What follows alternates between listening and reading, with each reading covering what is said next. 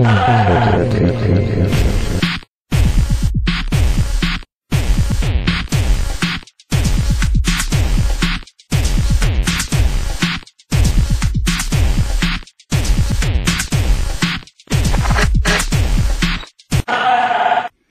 is een wat mindere dag. Het is een dag in juni.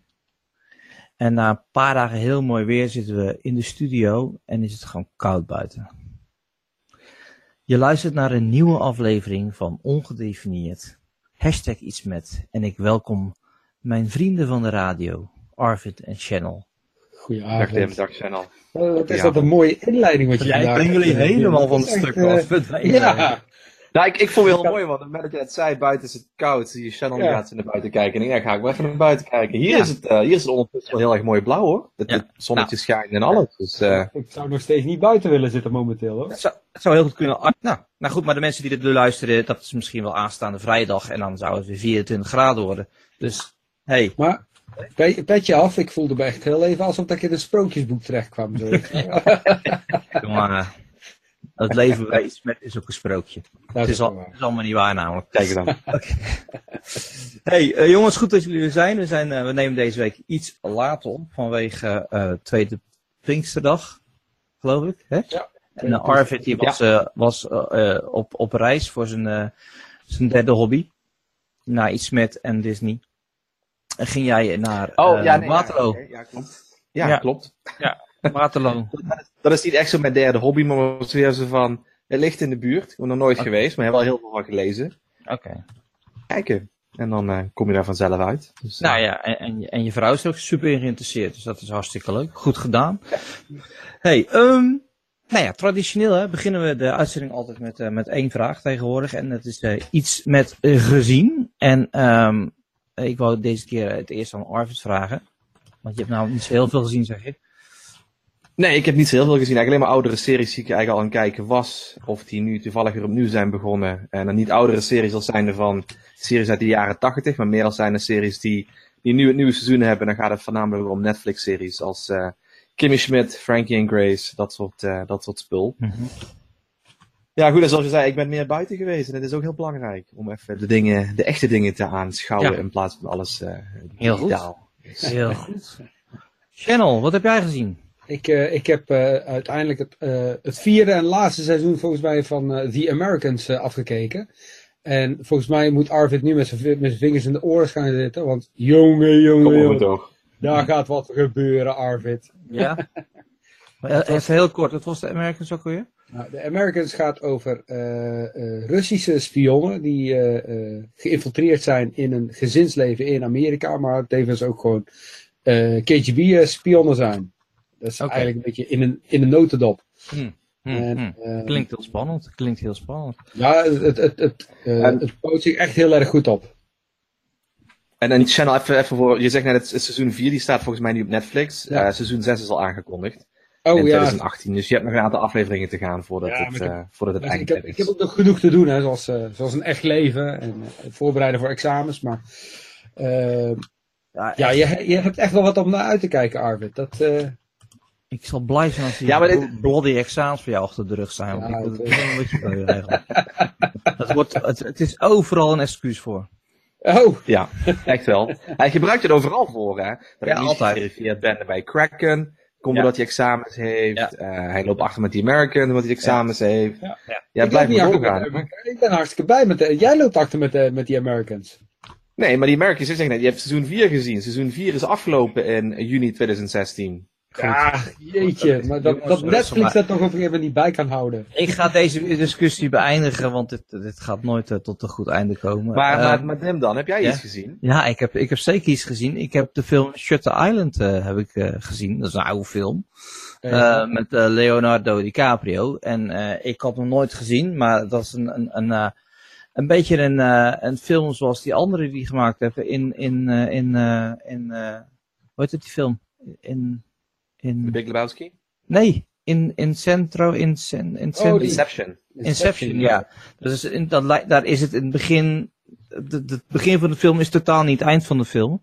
En dat is deze Shutter Island ook. Ik bedoel, het is, maar je weet aan het einde nog steeds niet eigenlijk Het is een psychologisch spel op een eiland. En je weet eigenlijk aan het begin ook nog niet of hij nou, zeg maar, is wie hij zegt dat hij is. Of dat hij is dat zij zeggen dat hij is. Dan maak ik het iets makkelijker. Dat is heel mooi gezegd. Ja, maar goed, het is in het kort. Hij is een agent die naar een eiland gaat. Er is iemand ontsnapt. Maar het blijkt dat hij daar ook de moordenaar van zijn vrouw, die zou er ook zitten. En dan gaat er een heel psychologisch spel spelen. En ik ga niet het eind verraden voordat er mensen zijn die deze film niet gezien hebben, nog wel willen zien. Maar het is wel weird. Ja, het is wel een hele gave film om naar te kijken. Maar je moet er wel echt voor gaan zitten. Ja, je moet er wel voor gaan zitten, want er lopen verschillende lijntjes die later weer terugkomen. En die moet je wel weten, anders dan snap je het einde. Maar dat is hetzelfde dat ik bij The Americans ook heb, Channel. Dat is niet echt iets van, ik heb nog 20 minuten, ik kijk even een aflevering van The Americans. Ik moet er ook wel echt voor gaan zitten. En ik zit ook echt wel 90% van de tijd op het puntje van mijn stoel. Ja, nou dat had ik dus niet. Ik moet er heel eerlijk bij zeggen. Dat ik de eerste 2 seizoenen, 2,5 seizoen, heb ik echt maar met een half oog gekeken. Weet je al, als zijnde achtergrondgeluid. Hè? En op een gegeven moment komen er nou een aantal verhaallijnen in waarvan ik bijna denk van, je kunt het nog wel volgen hoor. Ik moet er wel bij zeggen dat als jij blijft kijken zoals jij nu kijkt, dan heb je er wel meer plezier aan dan zoals dat ik er naar kijk. Oké. Dus, nou. Dat is mooi gezegd. ja. Ik ga deze podcast terugkijken en dan ga ik even uitpluizen wat je nu net gezegd hebt, want ik let er nog half op. Jongen. Hoor ik het Zo moet je dus niet kijken, daar kwam het eigenlijk op neer. Hey, Channel. Ja. Vorige keer hebben we het uitgebreid over de Ramadan gehad. Wat me ook opviel trouwens in de media is dat ik verschillende bekende en minder bekende bloggers heb gezien die daar heel veel aandacht aan hebben besteed. En dan vooral aan het eten aspect. Dus ja. Ik heb er 1 of 2 gezien die echt een aantal dagen meegedaan hebben, zeg maar. Dus tussen zonsopgang en zonsondergang niet gegeten en daarna meegegeten hebben met Turks of Marokkaanse vrienden. Ik zag een paar dames een paar fit dames die bij een aantal vloggende denk Turkse dames op bezoek gingen om ook Ramadan te eten. Dat was superleuk. Dus de vraag van Arvid en mij natuurlijk, hoe was jouw Ramadan week? Ja, goed. Dag 1 had ik het al verteld. Dag 1 was echt... Dag 1 was echt het zwaarste van alles. Volgens mij krijg je dan echt het afkicken van suikers en koffie en cafeïne en van alles en nog wat. Ja, verder en dit is bij jou binnen een dag goed? Ik bedoel, als ik niet stop met suiker, dan is het echt, dan ben ik 3 weken knallende hoofdpijn en dan ben ik zo knapje als het kan zijn. Nee, volgens mij valt dat reuze mee hoor. Je zou eens even een keer moeten proberen om eens gewoon een weekje geen suiker te eten. Volgens mij heb jij daar het meeste last van in de eerste 48 uur. En ik heb het geprobeerd en daar gaan echt nog weken overheen. Dat is echt, grappig. Nee, ik weet wel dat ik er gewoon zaterdag was ik echt gewoon niet vooruit te branden. Echt koppijn, daar zeg je u tegen. En zondag was het alweer een stuk minder. En vanaf dat moment gaat het eigenlijk alleen maar hartstikke goed. Maar wat ik je de vorige keer ook al zei. Het probleem wat ik enorm heb is. Zeker niet het niet eten en niet drinken. Maar het opbreken van je slaap. Wat gewoon echt, wat wel echt funest is, zeg maar. Ja. Maar hoe ziet jouw slaappatroon eruit nu dan? Nou, je moet je voorstellen dat wij staan rond 2:45 in de ochtend staan wij op. Ja. Om dan even te gaan eten. Ja. En dan met even bedoel ik neem daar gewoon een uur de tijd voor. Ja. En niet omdat ik veel wil eten, maar om, weet je al, gedoseerd en niet te gaan schrokken, maar gewoon rustig gaan eten. Ja. Dat je ook een beetje genot hebt in het eten. Ja. Tot een uur of 3:50 mogen we eten en daarna wacht ik nog een minuut of 10 voor het ochtendgebed. Ja. En dan probeer ik echt naar bed te gaan. Dat zal dus rond 4:30 zijn. En ik heb een buurman met een hele gave volière. En dat is, normaal gesproken is dat leuk. Nu even niet. Nee. Want die vogels die gaan los om 4:30. Ja. Echt heel, heel bizar. En het gaat hard. Ja. Want hoe zit het dan? Dus jullie mogen niet gedurende de tijd dat de zon op is, eten of drinken of roken en dat soort dingen doen. Maar wat is daar de gedachte achter dat het alleen maar na zonsondergang mag? En voor zonsopgang? Wat is de gedachtegang daarachter? zo gesteld. Ja, ik bedoel... Ik denk dat het gewoon... vroeger was de tijdsaanduiding was licht. Ja. Dus dat is het actieve gedeelte van de dag. Waardoor je, zeg maar... Kijk, als je slaapt en niet eet, heb je niet zoveel... Dan merk je niet dat je doet wat je doet. Ik denk dat je het juist merkt als je actief bent. Dat je dus dan, in dit geval, het eten niet tot je neemt. Of niet rookt. Dan heb je daar het meeste, air quotes, last van. Ja, maar het gaat niet zozeer om het last hebben ervan. Nee, maar, nou mijn air quotes ook. Ja. Anders heeft het toch geen zin als je zegt, ik ga 's nachts niet eten en overdag wel. Ja, dat doe je in principe al. Nee, maar in de islam zijn de nachten vooral het meest heilige van allemaal, zeg maar. Dus zodoende vallen ook al onze heilige dagen of heilige nachten. Het gaat vooral om nachten bij ons. Ja. En het feit dat het gekoppeld is aan vooral ook de maan om geen zonneadoratie te krijgen. Zoiets als weet je al, dat je ineens een zonnegod creëert of iets in de geest. Ja. Dus maar een goede vraag, Arvid. Ja, dat inderdaad een goede vraag. En daar hebben we geen goed antwoord op, misschien voor volgende week. Inderdaad. Ik zoek het even uit. Ja, we verdiepen ons. Oké, nou, we schieten van Ramadan naar andere moderniteiten. En ik hoop dat de luisteraars niet in de gaten hebben hier een stukje in geknipt hebben, omdat ik totaal de verkeerde kant in ging. Maar vanaf de Ramadan naar een buis boven de grond. Het is in hashtag iets met gewoon een kleine stap. De Hyperloop, of Hyperloop in Nederland. Arvid, ik wil aan jou de vraag stellen. Qu'est-ce que c'est? Wat is de Hyperloop? Qu'est-ce que c'est? Nou, de Hyperloop is een buis waarin capsules, is een vacuümbuis waarin capsules gaan zweven en die worden met hoge snelheid rondgeschoten, of in ieder geval rondbewogen door die buis. Ze zeggen hier rond de 1000 km per uur. En daarmee zou je dus eventueel goederen en mensen kunnen vervoeren tussen een aantal punten waar die buis zich tussen bevindt. Er is er een initiatief, Hyperloop One, waar mensen mee bezig zijn geweest. En die hebben ook aangekondigd dat er dus schijnbaar een route, of een potentiële route is binnen Nederland. Er zijn nu 9 potentiële routes gepresenteerd voor Europa. En 1 van die routes ligt ook in Nederland. Ja, en het is een rondje Zuid-Nederland eigenlijk. Nou, dat het loopt boven Utrecht door. Hij eindigt in Flevoland en in Eindhoven. Niet hoger. Ja, oké, maar dat is in niet Zuid-Nederland, of wel? Om de helft van Nederland. Als je Zuid en Noord verdeelt. Ja, oké. Ik heb gewoon gelijk, Arvid. Oké. Maar goed, dus de gedachte is, de route die is neergezet is Eindhoven, Den Bosch, Arnhem, Lelystad, Amsterdam, Rotterdam. Ja. Is een rondje 408 in 41 minuten. 400 en? 28 kilometer. En dat gaat binnen in 3 kwartier ongeveer, dat las ik. Ja, in 3 kwartier. Ja. Channel, ga jij in een buis zitten? Ga ik in een buis zitten? Ja, waarom niet? Ja. Op zich zou ik dat wel willen ervaren. Het grappige is dat mijn zusje zit nou momenteel, as we speak, in Japan. En zij vertelde dat zij de treinreis, en dan moet ik liegen van Tokio naar Kyoto, hebben zij genomen, geloof ik. En die treinen daar, die gaan rond de 450 km per uur, meen ik, iets ergens in die buurt. Ja. En ze zegt, dat is echt een ervaring, dat is belachelijk eigenlijk. Ze zegt, dat gaat snel. Ja, klopt. Ik heb het in China gedaan. En? Ja, daar merk je niks van. Nee, maar wel dat die afstand gewoon heel snel overbrugd is, zeg maar. Ja, maar het was in het donker, dus ik had echt totaal...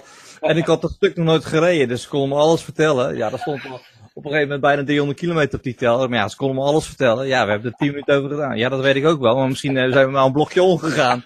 Ik heb het niet gezien. Maar goed, inderdaad. Ja, op dit moment is inderdaad de maximale snelheid 320 km per uur. En ze hebben al test gedaan waarmee die dus kan gaan tot 443 km per uur. En zelfs al 608 km per uur met de maglev train. Dat is hard hoor. Dat is vrij rap hoor, met een treintje op de grond, moet ik zeggen. Ja. Maar even terug naar de Hyperloop. De Hyperloop is een verzinsel van Elon Musk. Die heeft dat aan de wereld gegeven, jongens. Ga ermee aan de gang. Heeft een wedstrijd georganiseerd. Heeft ook de Nederlanders hebben daar ook gewonnen, volgens mij. Of op een hoge plaats behaald. Ja, ze hebben gewonnen. Het studententeam van de Universiteit TU Delft heeft de internationale Hyperloop Pod Competition van SpaceX gewonnen. En dat was verleden jaar. Het voordeel ervan is het is schoon. Het is snel en het is makkelijk aan te sluiten.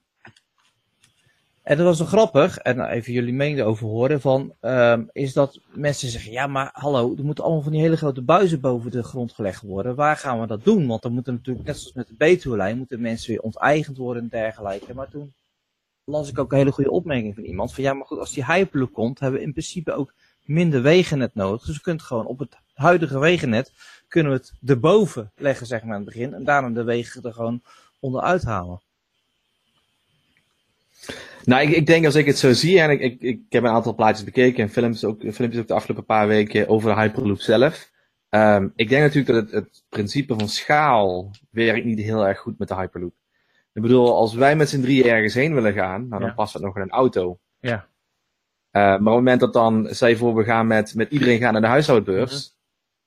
Ja, dan zit je er wel een beetje met een probleem, denk ik. Want niet iedereen past in die ene capsule. En hoeveel capsules gaan ze laten zweven door die buis heen. Dus ik denk een beetje dat het principe van schaal heel lastig gaat worden. Ik zie er wel heel veel voordelen in voor goederen. Ja, maar bijvoorbeeld in plaats van een gelijk rond te laten rijden. Pleur die post in een Hyperloop buis. En schiet die van Groningen naar Maastricht. En je bent gewoon klaar. Ja. Nou, dat sowieso. Ik denk dat het gewoon een kwestie van ontwikkelen ook is. Dat er grotere capaciteit komt en zo. En het zal in het begin ook wel gewoon duur zijn. Ja. Zoals vliegen ook altijd duur is geweest in het begin en autorijden ook. Ja, dat is niet erg. Maar als jij zakenman bent of goederen vervoert of whatever. En jij kan binnen 3 kwartier een rondje van Eindhoven naar Eindhoven doen. Of als ik het zo schat, in 12, 13 minuten naar Rotterdam vanuit Eindhoven. Ja, weet je, dat is ook wat waard. Ja. Dus, maar dat is ook altijd de reden geweest waarom destijds heel erg gekeken is naar de Concorde. Maar de Concorde is het nooit geworden, omdat het natuurlijk ook, het was ook heel duur. Ja. Maar, en ik moet even heel goed aan denken, er waren ook problemen sowieso met geluidsoverlast. Nou, dat zal waarschijnlijk in die Hyperloopbuis niet van toepassing zijn. Maar met bijvoorbeeld de Concorde, ze konden alleen maar de snelheid van het geluid vliegen boven de oceaan. Bij Parijs, voorbij Engeland vliegen, Groot-Brittannië. Dan pas konden ze gas geven en dan ben je eigenlijk al bijna bij New York. Ja.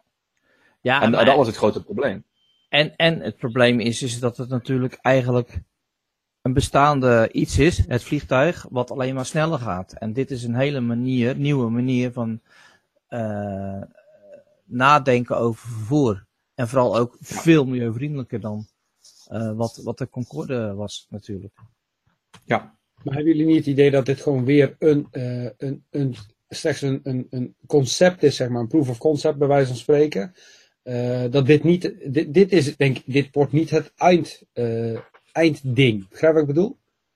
Nee, dat denk ik ook niet. Maar dat is ook vooral omdat het natuurlijk qua schaal heel lastig zal zijn om met dit soort buizen te kunnen werken. En ja, hoe ga je die buizen aansluiten op elkaar? Het is op zich heel makkelijk aan te sluiten, maar van waar naar waar ga je in de buis laten lopen? Kijk, toen de trein is aangelegd, dat was vroeger al veel beter geregeld. Er was meer ruimte te doen. Maar tegenwoordig inderdaad, wat Dimitri in het begin zei, ja, dan moeten toch dingen afgebroken worden. En je kunt wel zeggen, nou, we kunnen de wegen aanpassen, maar ook dat is natuurlijk niet 1, 2, 3 gedaan, zonder veel rompslomp. Ik heb een beetje het idee, waar ik een beetje mee aan denk is van, volgens mij ik zou haast zeggen, wel eens, ze bedenken die Hyperloop, hè, om bijvoorbeeld, want hoe gaat die buis, zeg maar, zichzelf voorbewegen, of hoe gaat die capsule in die buis voorbewegen? Wordt dat dan door middel van magneetvelden die, zeg maar, weet je al, dat ding de hele tijd... Vacuüm magneten, toch? Ja, dus als je die magneetvelden hebt, en je kunt daar op basis daarvan dat transport laten plaatsvinden zonder wrijving, zou dat dan bijvoorbeeld ook mogelijk zijn op de bestaande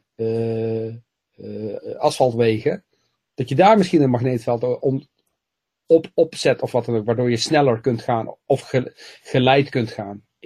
Dat zou ik dan haast zeggen, van dat dit het concept is wat daar naartoe gaat leiden. Waar ik vooral heel erg fan van ben, is dat we af zijn straks in dit concept van alle losse dingetjes, alle losse onderdeeltjes. Autootje, vrachtwagen, autootje, bus. Ja. Daar zit sowieso heel veel verspilling in. Daar zit heel veel onkosten in. En daar zit ook veel meer onderhoud in. En de Hyperloop gaat in het begin de eerste 60, 70 jaar echt niet het normale individuele transport vervangen. Maar ik denk wel dat het een grote stap zal zijn om een meer uniforme manier van reizen te krijgen. Want we kijken natuurlijk ook altijd heel erg naar science fiction, hè. Ja. Dat is vaak voor ons een voorspelling van hoe het later gaat zijn. En als we dan naar Minority Report bijvoorbeeld kijken, dan hebben we eigenlijk de vliegende auto's daar.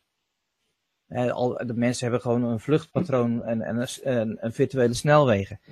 Dat zie ik echt nooit komen. Nee, ik denk ook... Dat zie ik wel komen, maar dat zie ik niet gebeuren in de tijd dat wij waarschijnlijk nog levende zijn. Nou, ik zie het helemaal niet komen, want het is eigenlijk een hele rare, moeilijke, niet efficiënte manier van transporteren. Toch? Als iedereen allemaal Ja, maar weer is het wel zo efficiënt dat iedereen bijvoorbeeld altijd naar een luchthaven gaat of naar een station gaat? Nee, absoluut om vanuit niet. daar naar een ander knooppunt te gaan en vanuit daar pas dan weer naar de eindbestemming te gaan? Ik weet zeker dat er altijd knooppunten blijven, want nu met de Hyperloop kun je van Eindhoven naar Amsterdam, maar daar zou je toch weer met de metro moeten om bij je locatie te komen waar je moet komen. Ja, dus er zullen altijd mensen zijn die zeggen van ik heb liever point-to-point transport, waar ik zelf alles bij regel, waar ik zelf zeg van en nu vertrek ik. Ja, nou ja. Dan dat je inderdaad naar een knooppunt gaat en vanuit daar moet vertrekken. Ja, nou ja, ik zeg... Kijk, voor langere afstanden zie ik dat wel. Ik bedoel, als jij naar Shenzhen moet gaan voor je werk, of zoals wij die rondreis hebben gemaakt, ja goed, dat zie ik mezelf niet doen met een autootje. Nee, maar is het ook niet Als het zou kunnen, misschien wel met een klein vliegtuig. Nee, maar is het ook niet afhankelijk van het feit dat momenteel als je van de knooppuntsreizen maakt, zeg maar, weet je wel, dat je enorm afhankelijk bent van hoe vaak dat iets rijdt. Terwijl, stel je voor dat altijd alles om het kwartier aankomt. Dan ben ik geneigd, dan zeg ik eerder, ik laat mijn auto staan, weet je wel, ik pak wel zo'n knooppuntsreis als dat goedkoper is. Snap je? Ja goed, en daar komt het aan. Hè? Als het goedkoper is, inderdaad, als ze alles om het kwartier rijden. Dat heb je natuurlijk nu in Amsterdam, bijvoorbeeld Rotterdam, waar je openbaar vervoer hebt, wat gewoon constant blijft doorrijden. Ja. En dan, vroeger heb ik dat vaak nog met mijn collega's gezegd. Ik heb een tram gemist. Maar ja, de volgende tram, dezelfde route, die kwam over 10 minuten aan. Precies. Als ik vroeger vanuit Amsterdam een trein miste, was ik gewoon een uur later thuis, hoor. Ja. Dus, ja. Maar dat is bij mij de afweging ook. Als ik bijvoorbeeld een keer een dagje naar Amsterdam wil om met de kinderen naar Nemo te gaan, dan pak ik liever de auto dan dat ik de trein neem. Omdat ik heb dan gelukkig een auto waarmee ik bijna 1 op 30 kan rijden. Nou, dan red ik het niet met een treinkaartje. Nee, maar dat is het tweede grote probleem. En waar ik ook nog even op in wil zoomen eigenlijk, wat hier ook mee te maken heeft, is dat heel veel initiatieven die er nu zijn op het gebied van milieu, die zijn op het gebied van transport. Ja. En heel veel innovaties, grote innovaties, zijn ook op het gebied van transport, maar dan de damkring uit. Ja. Ik denk dat transport gewoon, het transport van mensen en goederen is nog steeds is een heel groot probleem. Of drop ik nu een bommetje waar we misschien... Nee, het is het afgelopen. Nu hang ik op en dan laten we het rijden. Nee, ja, dat zie ik ook wel. Het is gewoon... ik denk niet dat Amazon daar bijvoorbeeld heel goed mee bezig is. Maar het transport van het warenhuis, van het magazijn naar het daadwerkelijke punt waar het product moet zijn. Ja. Daar zit heel vaak alle kosten in en de discussies over wanneer het aankomt en dat soort dingen. En de manier hoe zij daar natuurlijk niet mee omgaan, zeggen van we hebben onze eigen vliegtuig, dus we bepalen zelf waar we heen vliegen. We kunnen zelf ook goederen alvast ergens heen sturen, omdat we weten dat Channel en Dimitri straks toiletpapier gaan bestellen. Dus dat wordt er alvast aan neergezet. Ja. En dat zou ook nu zijn in kijken naar die drones. Ik denk dat dat wel hele goede initiatieven zijn. En het ook het stukje punt van punt gaan overnemen. Ja. Nu ben ik een klein beetje kwijt wat ik wilde zeggen. Maar... Nou ja, dat maakt niet uit. Misschien komen we er nog achter. Maar het vervoersprobleem. Kijk, ik zie vervoer met drones. Dus goederenvervoer met drones zie ik op grote schaal ook niet gebeuren. Want het is maar aan takkenlawaai, jongen. Dat wil je niet weten. Daar moet ook een vinding op komen.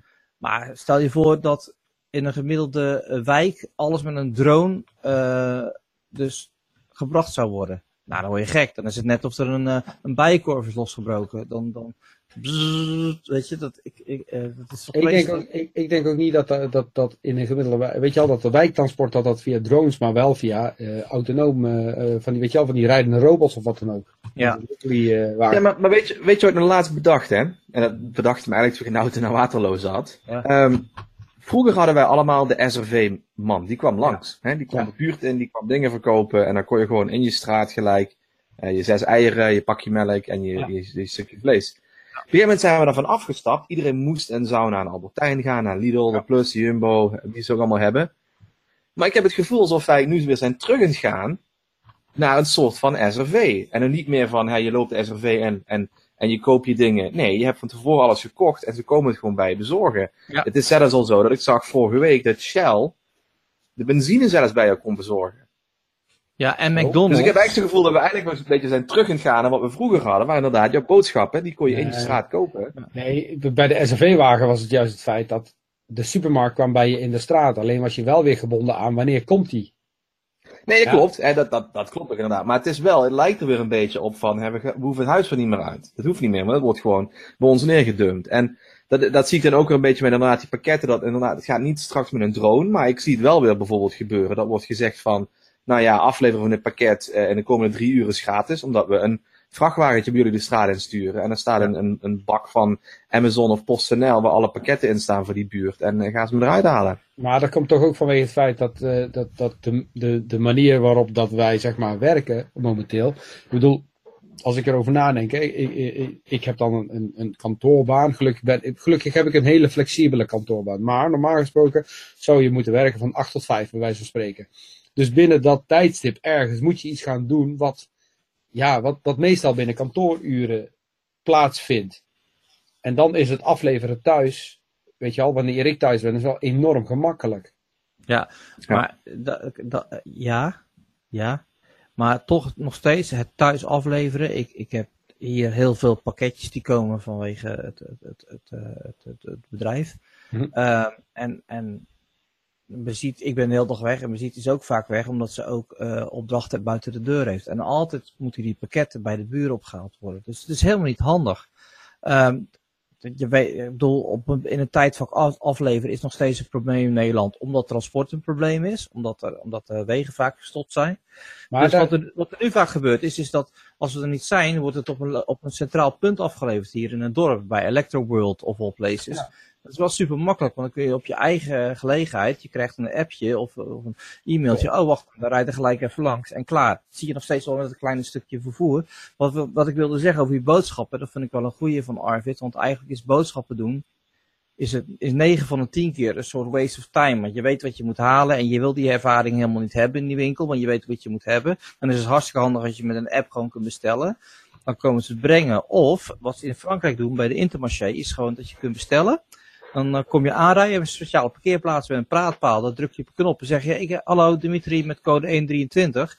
En dan komt er dus iemand naar buiten gereden, kofferbak open, dumpt in je kofferbak en je rijdt weer weg. Vond ik ook een hele mooie, soort half-half.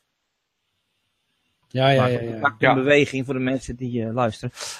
Half-half. Maar goed, de Albertijn heeft in principe ook al zoiets. En de Jumbo toch ook. Je kunt toch al dingen bestellen en dan ga je ze gewoon ophalen in de winkel zonder dat je zelf even rondwandelen. Dat klopt. En wij hebben het helaas hier niet, anders had ik het wel gedaan, maar... Ja, maar Picnic doet nou bij wijze van spreken hetzelfde. Ja, online supermarkt. Alleen Picnic zegt zelf ook, althans, van luister, bij ons gaat het alleen maar om de zaken die je gewoon, de herhalende dingen die je nodig hebt. En niet die extra's, zeg maar, die je wel in een Albertijn zou willen hebben. Of willen kunnen kopen. Ja. Nou ja, ik moet zeggen, toen ik nog in Amerika zat, gebruikten wij heel veel Google Shopping Express.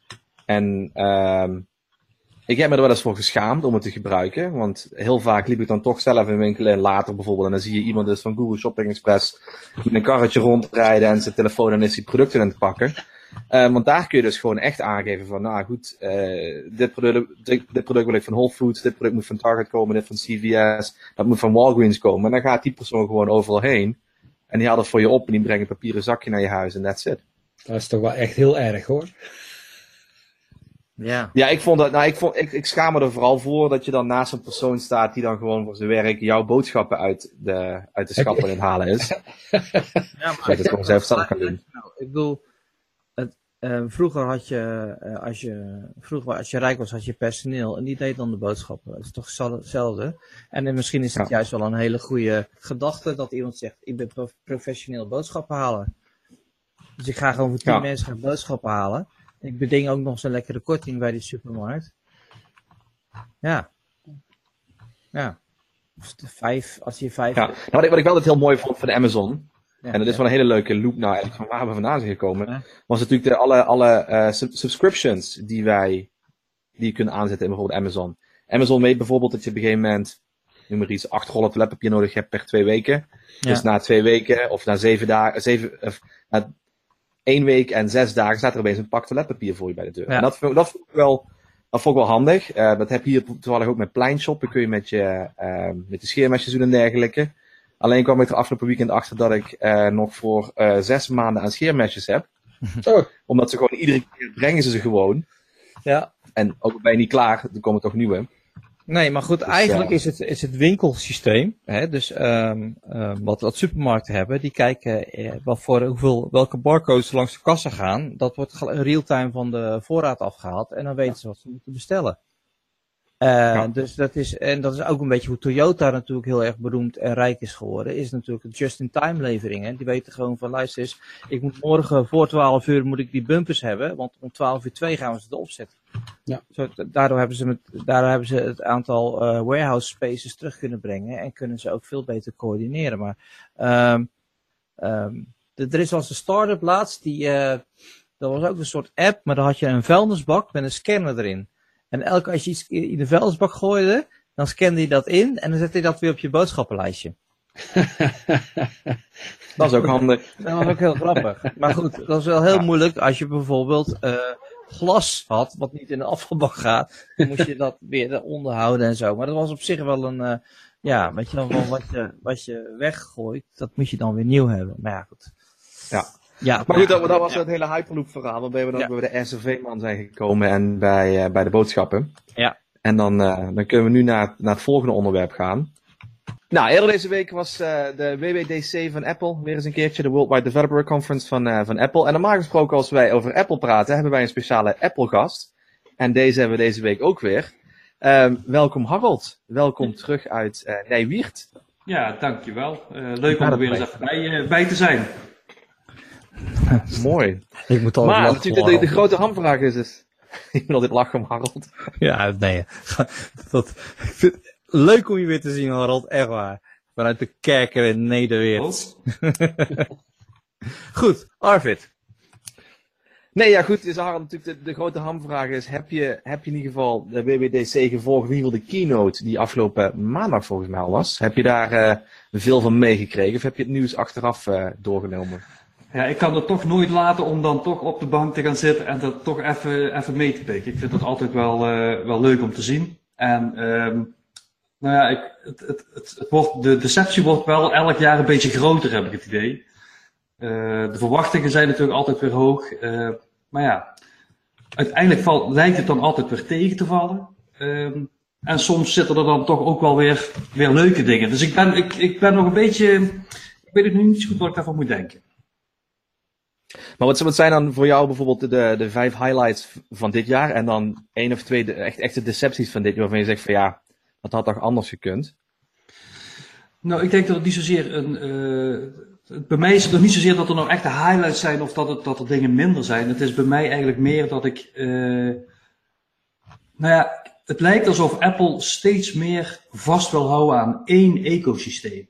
En daar lijkt alles voor te wijken. En bijna op een punt dat je denkt van ja, kom op, waar zijn we nou mee bezig?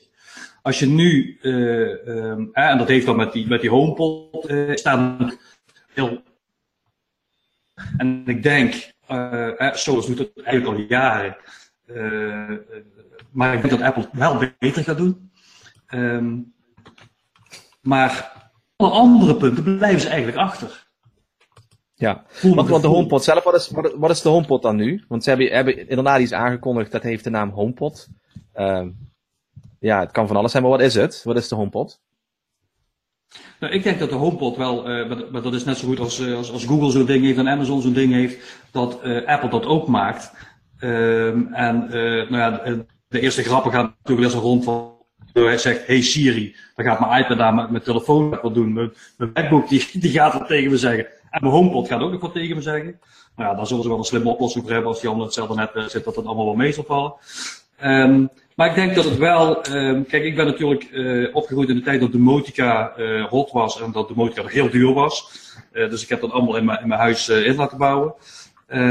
Alleen je ziet dat die technieken tegenwoordig zo eenvoudig worden, dat het, die techniek wordt gewoon helemaal ingehaald. Ik kan ook vanaf mijn telefoon in elke ruimte mijn Apple muziek laten horen. Ja, dat kostte bijna €5.000 om dat te kunnen doen, zeg maar. Terwijl je dat nu met een HomePod of een Sonos dat veel eenvoudiger kunt doen. Ik heb bij mij het systeem eigenlijk al een stukje afgebroken en er al Sonos voor in de plaats gezet. Nou, de volgende stap is natuurlijk dat je het in je complete Apple systeem wil gaan doen. En ik merk de HomePod is inderdaad hetzelfde als Amazon Echo, is hetzelfde als Google Home. Wordt ook dergelijk iets, maar ik heb ook gehoord dat HomePod meer wordt neergezet als zijnde van het is eerst een high-end speaker. En dan de high-end speaker die is ook nog eens een keertje slim. Terwijl als je kijkt naar Amazon Echo heeft een verschrikkelijke speaker. Google Home is vrij slecht, maar mensen zeggen al dat HomePod beter klinkt dan Sonos. Ja, dat weet ik niet. Dat zou je moeten horen. Uiteindelijk zal het altijd zo zijn dat vraag maar aan wie is toen mee geweest naar Amerika ook, die hele dure speakers test. Uiteindelijk zal het altijd ook een stukje de grootte van de speaker bepaalt ook de diepgang van het geluid. En dat kun je met zo'n kleine, er zijn best wel benaderingen te doen, net zoals met deze oortjes. Maar als je een boze speaker koptelefoon opzet, dan is het toch een andere ervaring. Terwijl ik wel merk dat ik aan deze oortjes gewoon gewend ben. En als ik een ander geluid hoor dan uit deze oortjes, dan lijkt het bijna alsof het niet meer klopt. Maar dat komt gewoon omdat je in je eigen ecosysteem daar steeds meer door opgevoed wordt door Apple eigenlijk. Ja. Maar wat waren de andere dingen die ze nog hebben aangekondigd? Want er is best veel aangekondigd in de 3 uur durende keynote.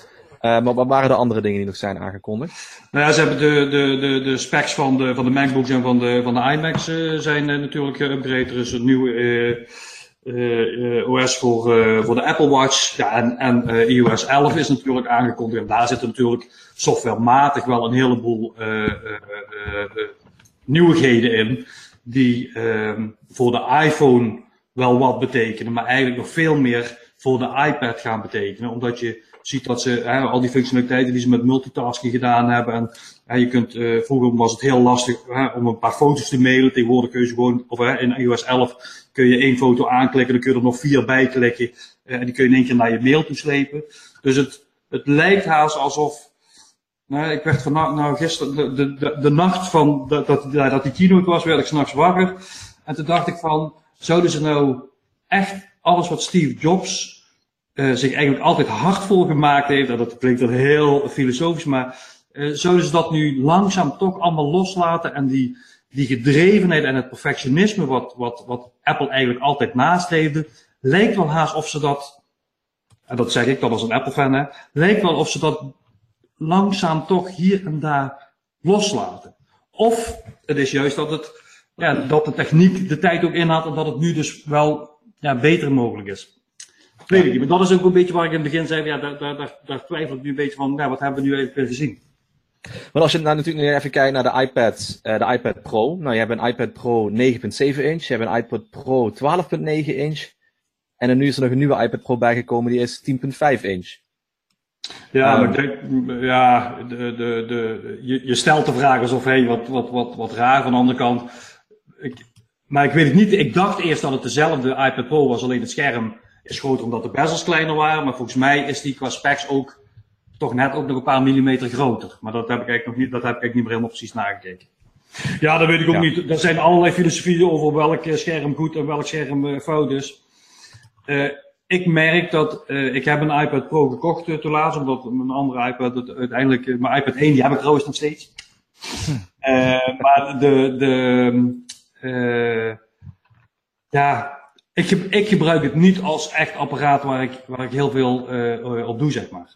Voor mij is het vooral een beetje internet, wat muziek luisteren, wat filmpjes kijken. Ik heb nu meer op vakantie gehad, maar ik neem mijn MacBook ook gewoon mee, want als je in WordPress wil werken, dat gaat, of een WordPress dat gaat op een iPad dan toch weer net wat lastiger als gewoon lekker op je MacBook en gewoon met een toetsenbord. Als ik ook even mag inbreken, is dat ik het hele HomePod verhaal vind ik weer een typische Apple move. En dat bedoel ik niet negatief. Is dat ze eerst gewoon 1,5 jaar lang tegen deze hele beweging spraakassistent in huis hebben aangekeken. En gedacht van, nou ja, dat is misschien best wel aardig. En dan een product op de markt brengen wat echt, tenminste wat ik hoor en lees, heel erg goed is. De pijnpunten heeft opgelost van, ja, waarom is die speaker zo kloten? Want we willen ook gelijk een muziekpunt in huis hebben, want dan kunnen we de rest van de box eruit halen. Maar het is weer zoveel duurder.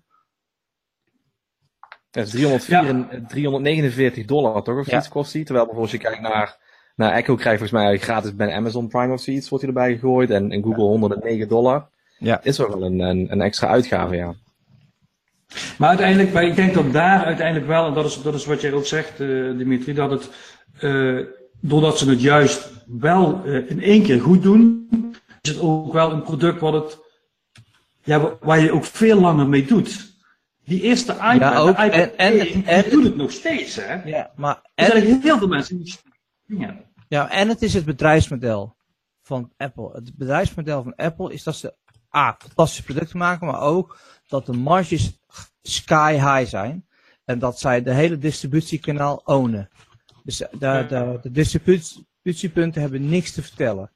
Ja, in Nederland krijg je gewoon een mailtje van je mag dit bij ons kopen voor die prijs. Punt. En dat nogmaals niet negatief, dat is gewoon het resultaat van dat zij die pool gecreëerd hebben op de producten.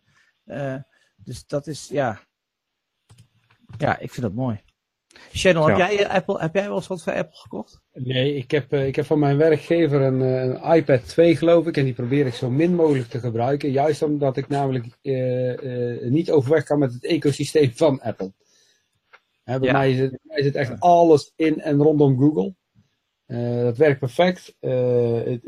Ik heb de noodzaak om bijvoorbeeld een MacBook Air te kopen. Heb ik weg kunnen werken door een Chromebook te nemen. Dat is gewoon echt ideaal. Die wat mij betreft gewoon als 2 druppels water is voor een MacBook.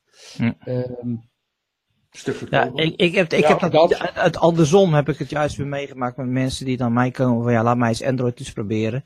En die niet naar Android willen overstappen, ondanks dat ze het wel best wel mooie producten vinden. Dus ze zeggen weet je, ik heb nu alles zo ingericht dat het voor mij gewoon werkt. Ja.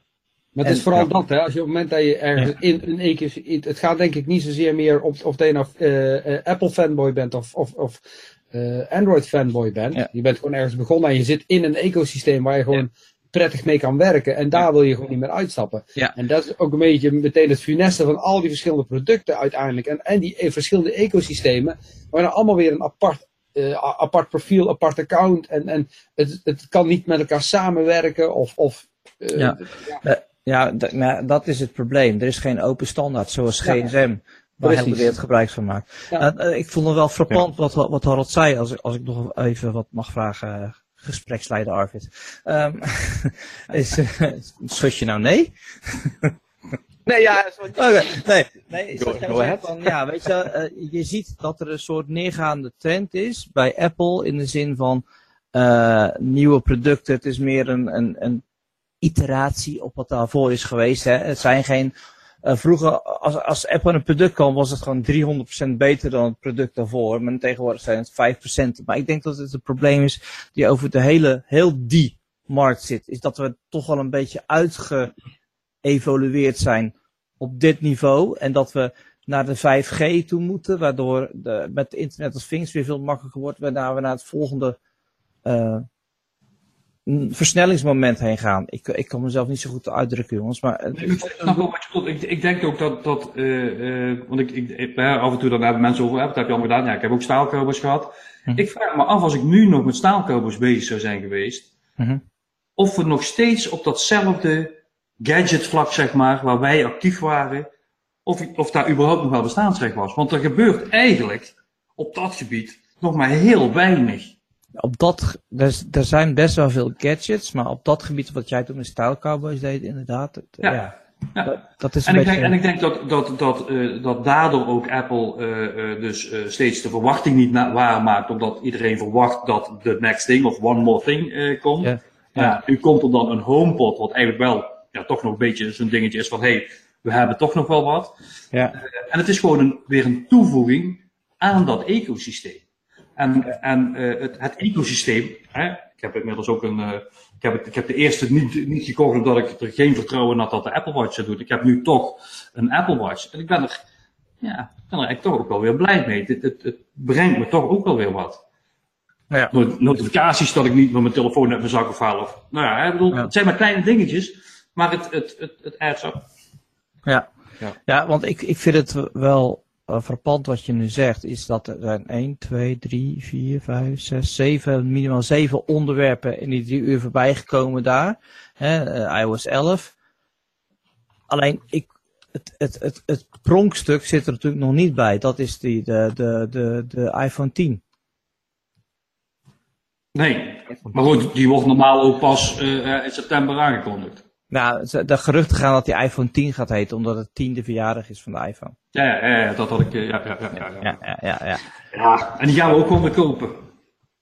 Ja, tuurlijk, maar ik vind echt, de verschijning van de nieuwe iPhone wordt het techmoment van de afgelopen 5 jaar. Ja. Dit moment maakt of breekt de toekomst als technologieleider van Apple. Want ze hebben elke keer zijn ze in geslaagd, en de laatste paar jaren net minder, want de iPhone 7 was met hangen en wurgen, om toch weer iets beters te maken dan de alle andere concurrenten hebben gedaan. En de iPhone 10 wordt echt het moment waar ze echt moeten gaan laten zien van dat ze nog steeds de industry leader zijn op basis van vernieuwing. Ik wil even een rondvraagje maken. Channel, heel kort, wat denk jij dat de iPhone 8 of 10 mee gaat komen? Wat? Ik weet veel. Ik geen idee. Ik weet het echt niet. Nee, Arvid. Nou, wat ik denk is dat ze gewoon... ze hebben eigenlijk al van alles al gedaan in de vorige iteraties. Dat ze echt gaan kijken naar batterijleven. Maar ook Apple, ondanks dat de Apple... Waarvan ik vind, nou goed, de batterijduur is op zich wel heel goed. Ik ligt er ook eentje. Dat ding gaat ook nog steeds vrij snel leeg. Hey. Krijg je als je van je werk een telefoon krijgt, als je een Samsung bestelt en je krijgt een iPhone, dan krijg je dit soort dingen. Hier zit ook een deuk in trouwens, een deuk in mijn iPhone. Dus dat kan ik heb vandaag met mijn iPhone, en dat vind ik dan toch ook wel weer knap, maar ik weet niet of dat zal Samsung en Huawei en al die anderen zal dat ook wel hebben. Maar ik moest vandaag, mijn zwembad was ergens iets kapot, dus ik moest, ondanks dat het slecht weer was, moest ik even het water in. Dus ik ging naar boven toe, doe mijn zwembroek aan, denk ik, neem wel mijn telefoon mee terug naar beneden, ik steek die in mijn zak, loop naar het zwembad toe, pongel wat. Stap in het zwembad, ben zeker 5 minuten aan de gang. Gaat die andere man die mij aan het helpen was, die zit op de kant, zijn telefoon ging. En zegt, oh shit, waar gaat mijn telefoon? Ik zeg, oh ja, telefoon. Dus ik pak mijn telefoon uit mijn broekzak. Hij doet het gewoon. Hij doet het gewoon. En is dus, ze zijn dus gewoon waterdicht. En ik ben er echt 2 meter, 1,60 meter is het bad diep. Ik ben bijna tot op de bodem geweest. Doet het gewoon. Ja. Nee, ik denk wel dat dat allemaal heel goed is, maar ik denk gewoon echt, de batterij, ik denk dat gewoon echt, dat moeten differentiators worden in de komende maanden / jaar voor heel veel fabrikanten, dat je echt eens een keer echt een dag door kunt halen met een telefoon, zonder dat je daar een kabeltje aan moet hangen, een sleeve aan moet schuiven, allemaal dat soort shit. Want, ik denk dat de iPhone 8 of 10 met artificial intelligence gaat komen. Want ze moeten met iets groots komen. Weet je wat er gaat komen? Ja, maar hebben ze dat niet al? Dat hebben ze toch al? Ik bedoel, als je tegen Siri praat, Siri weet toch dingen al van je. En Siri zegt ook van, traffic is daar en afspraak die komt. AI in beeld. Snap je? AI in beeld. En ik weet niet wat je dan met je handen doet, maar... Nee, nou ja, Harold, wat zeg je, wat denk jij? Ik kom er niet uit. Ik denk dat dat zeg ik eigenlijk al jaren, dat maar ik weet niet of dat de iPhone 10 zal zijn hoor, misschien hebben ze er nog wel een paar jaar voor nodig, maar uiteindelijk gaat iedereen met een computertje in zijn zak lopen en overal waar je bent staat alleen nog maar een scherm. Ja, daar zijn we ik heb nu bijvoorbeeld met Apple, jullie zijn allemaal niet Apple-minded hè, maar als ik als mijn computer het nu begeeft, en ik zet hier een nieuwe computer neer en ik log in iCloud, komt alles terug. Mijn desktop, mijn documenten, alles komt gewoon terug. Als ik nu hier een MacBook langs zou zetten en ik log in met hetzelfde iCloud-account en ik doe op deze Mac zet ik een plaatje op, dan verschijnt die ook op mijn desktop op die andere Mac, als ik in hetzelfde ding zit. Ja. Die integratie gaat zo ver, dat ik me toen laatst realiseerde, dat ik nu eigenlijk nog een hele dure MacBook Pro gekocht had, maar wat ik eigenlijk veel beter had kunnen doen, is gewoon een losse iMac kopen en gewoon een MacBookje erbij kopen. Ja. Om dan toch mobiel te zijn met dat MacBook, want er staat dan hetzelfde op als wat ik ook gewoon op mijn iMac, zeg maar, die op kantoor staat dan. Zo zit. Ja, goed, hetzelfde effect bereik ik met Chrome. Nee, dat snap ik, maar ik bedoel, maar volgens mij gaat daar de techniek zich naartoe richten. Nee, mee eens. Het zijn twee verschillende wegen die naar dezelfde eindbestemmingen leiden. Maar daar hebben we het al in de eerdere aflevering al eens over gehad, Arvid. Van wat is de toekomst van mobiele telefonie? Is dat het eigenlijk meer een box, een kastje wordt, waar je eigenlijk je tweede identiteit op staat. Ja.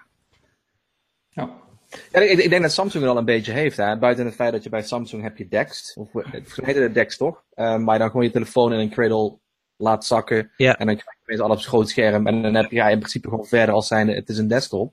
Ja. Ja, dat zou ik wel heel graag willen. Want Harold, bij iOS en bij Mac, op het moment dat jouw telefoon gaat, of je krijgt een tekstbericht op je telefoon, staat er ook een iMessage op je computer. Maar als jouw telefoon rinkelt hij dan ook op je computer? En kun je het gesprek daar opnemen? Hoe zit het? Ja? Oké. Ja. Kijk, dat is wel iets wat ik bijvoorbeeld bij Android en Chrome nog steeds heel erg mis. Hoewel Sundar Pichai het wel heeft aangekondigd 2 jaar geleden, dat die integratie met Chrome ook veel verder gaat. Maar dat mis ik wel nog steeds heel erg bij Chrome Android. En dat hebben ze bij Apple wel al. Ja. En dat maakt het wel veel makkelijker om gewoon, ongeacht waar je bent, je telefoon ligt beneden, je zit op je laptop en je gaat gewoon verder. Het is alleen, je apps, die draaien niet op je laptop als ze wel op je telefoon. Opvallend was nu dat in de iOS 11, dat je daar nu ook een dock krijgt, hè, net zoals je dat op je Mac krijgt. Hè, waar Apple eigenlijk altijd gezegd heeft dat het 2 verschillende systemen zullen blijven. Toen Windows de draai maakte om alles naar 1 Windows systeem te maken, zeg maar, zowel voor mobiel als voor tablet als voor PC's. Lijkt het alsof Apple dat altijd losgelaten heeft en nu misschien toch nog naar elkaar toe gaat schuiven. Want je krijgt ook zo'n dock, zoals je op je MacBook hebt, krijg je nu ook op je iPad. Ja, ik vind het nog steeds doodzonde dat dat de grote bedrijven ter wereld niet iets meer naar elkaar toe buigen wat betreft integratie. Ik vind echt dat de Verenigde Naties daar... Hoezo is dat niet? Ik doe alles met Gmail. Jawel, op dat niveau wel. Maar bijvoorbeeld met standaarden. Bijvoorbeeld als iedereen gewoon een standaard oplossing voor contact maken voor draadloos betalen. Het zij, hoe heet dat? Airfit. Whatever. NSC, Airfit, ja. NSC, wat maakt niet uit. Maar laten we nou deze standaard nemen om contactloos betalen mee te doen. Want dan kunnen we allemaal onze best doen voor de veiligheid. Dan kunnen we allemaal onze best doen om zo goed mogelijk producten voor onze gebruikers te ontwikkelen. En laten we die gebruiker wel kiezen of ze dit en dit van die willen hebben of dit en dit van die willen hebben. Maar nou moet je echt kiezen op basis van dus nu heb ik alles een Android, dus ja, ik kan niet voor Apple Pay. Nou, maar dat soort, ik vind het gewoon zonde. Ja. Het kost alleen maar bakken vol met geld. Want iedereen komt met zijn eigen betaalplatform. Hè. Dat heb ik 2 jaar geleden al eens gezegd. Voor mij een van de eerste iets met die we opgenomen hebben. Je hebt Apple Pay, Android Pay, LG Pay. Je hebt Samsung Pay. Dan heb je PayPal. Daar word je toch gek van? Ja, dat denk ik ook. Maar ja, wat volgens mij, wat nog niet aan de orde is geweest, maar dat hoort wel in hetzelfde rijtje thuis, is dat Apple heeft nu gewoon native in de systeeminstellingen een instelling voor Facebook en voor Twitter zitten. En die schijnen er in iOS 11 uit te gaan. Dus het lijkt alsof ze de integratie met Facebook, wat daar dan denk ik de belangrijkste in is, is net of ze daar afstand van gaan nemen, omdat ze bang zijn. En ik merk dat zelf ook wel. Als ik op een nieuwe website kom, omdat er een of ander nieuw systeem is, en dan kun je inloggen, dan moet je of met een e-mailadres of een ding, of je kunt met Facebook. Dat is wel lekker handig om dat met Facebook te doen. En daar mist Apple natuurlijk een aantal. Ja, maar zij maken iMessage wordt hun sociale mini-netwerk, zeg maar. Ja. Maar goed, je hoort van steeds meer mensen. iMessage is de plakband waardoor ik waar ik toch nog steeds van Apple hou, is het iMessage is zo goed, dat echt de voorwaarde is om bij Apple te blijven. Dat zegt natuurlijk niet iedereen. Nee. Ik heb nog nooit van iMessage gebruik kunnen maken. Eén vraag, heeft iMessage al stories? Nee. Jammer. Hey, even een laatste vraag, Arvid? Ja, laatste vraag is goed. Ja, jij mag hem stellen. Mag ik hem stellen, Harold? Dat vind ik heel fijn. We zitten natuurlijk dichtst bij afstand. Nou nee, wat mij even opviel van de hele presentatie is dat er nu ook een Files app aankomt. Waarmee mensen nu ook het onderliggende filesysteem in iOS kunnen benaderen. Terwijl voorheen was het altijd van, een app haalt gewoon de bestanden op die je nodig heeft als je in een tekstverwerker zit of spreadsheets en krijg je gewoon dat te zien. Maar nu gaan ze dus toch naar een Files app toe. En ik las al bij een aantal andere bloggers en ik zag wat video's waarbij ze toch zeiden van het lijkt ons heel verwarrend nu. Omdat vroeger werd je gewoon echt geleid van, nou goed, dit kun je zien, dit kun je gebruiken in die app. Maar nu krijg je in je Files app krijg je alles te zien. Hoe zie jij dat, Harold? Zie jij dat ook als een probleem? Zo van een stap terug? Of? Dat was waar ik mee begon, dat ik me afvroeg of iedereen nou van het geloof van Steve Jobs af is gevallen. Omdat ze dat daar, kijk, ik zeg altijd nog, ik ben nog van de mappenstructuur generatie. Ik wil altijd nog weten in welk mapje het staat. Die kinderen hier bij mij, die zijn 17 en 19. Dat maakt dan echt die hebben daar geen flauw idee van. Die zijn daar helemaal niet mee bezig. Ja. En die weten wel altijd alles gewoon te vinden. Ze zijn hier wel met Apple opgevoed natuurlijk, want er komt hier geen Android in. maar die weten gewoon feilloos alles te vinden. En dat is nu net alsof Apple door nu dat file manager, dat ze daar in één keer anders tegenaan gaan kijken. Ik vraag me af wat ik daarmee moet doen. Ik vind het, wat dan al verwarrend is dat je vroeger had je, of dat heb je nog, je hebt nu iCloud Drive en je hebt iCloud. Het zijn eigenlijk twee verschillende systemen. Eerst had je alleen maar iCloud, dus als je dan een Pages document opsloeg, dan sloeg hij erop in iCloud, maar dan kon je alleen maar Pages documenten aan. Nu heb je iCloud Drive, dan kun je al meer verschillende soorten bestanden. Maar in iCloud Drive staan ook nog de iCloud bestanden, zeg maar.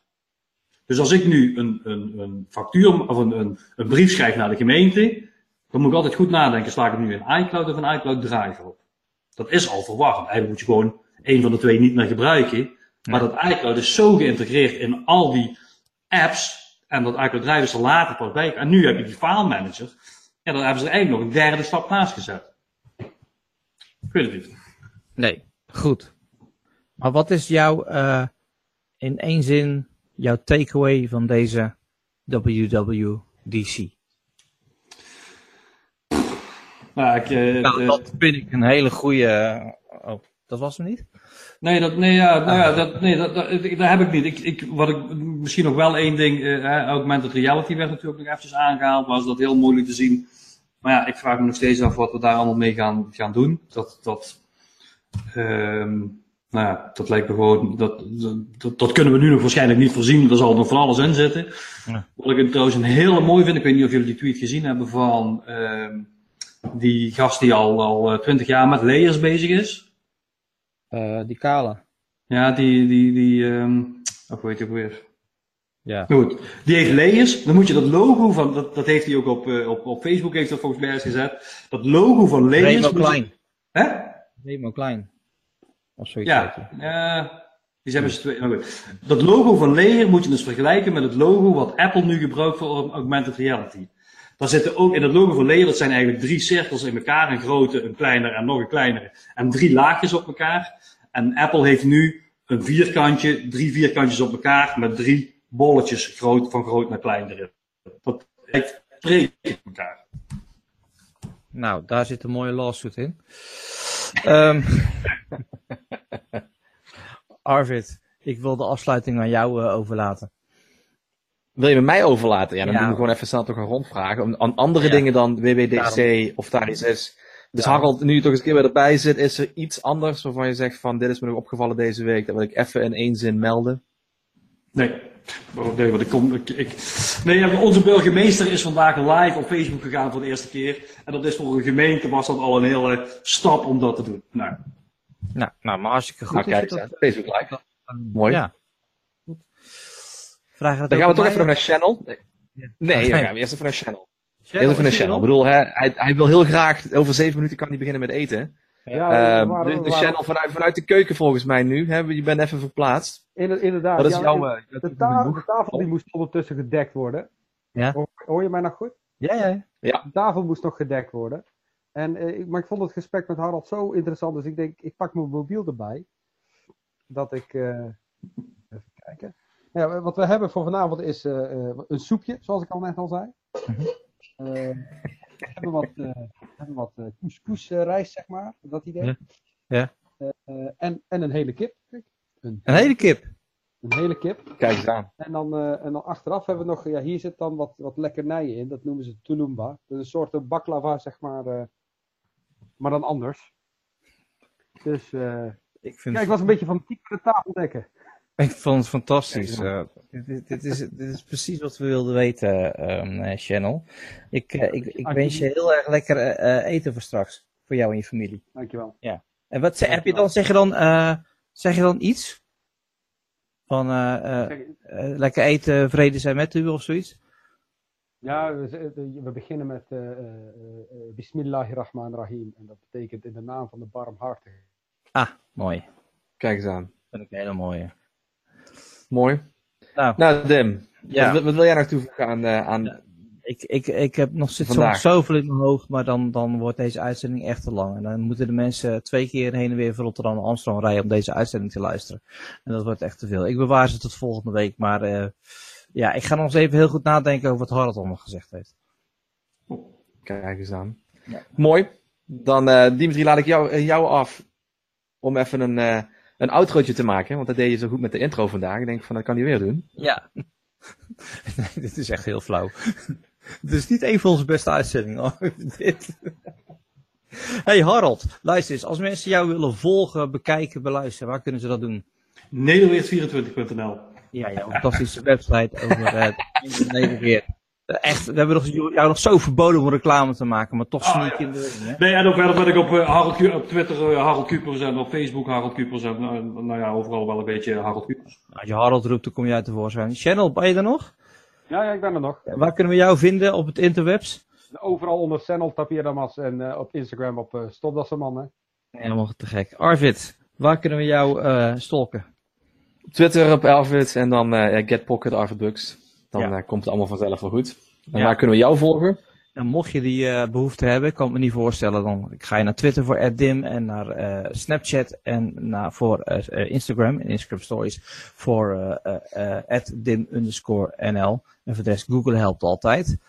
Voor deze week breien we er een eind aan. Iedereen bedankt. Harald, tof dat je even wilde inbreken voor het laatste nieuws van de WWDC. Graag gedaan. Ja, over een weekje of zoiets zijn we er weer met aflevering 3 van Hoest met de Ramadan. Iedereen die nu in de auto zit te luisteren of te kijken. Ik hoop niet kijken trouwens in de auto, want dat is heel erg onhandig. Rij voorzichtig en luister graag de volgende keer weer. En ik zeg de mazzel. Later. Later.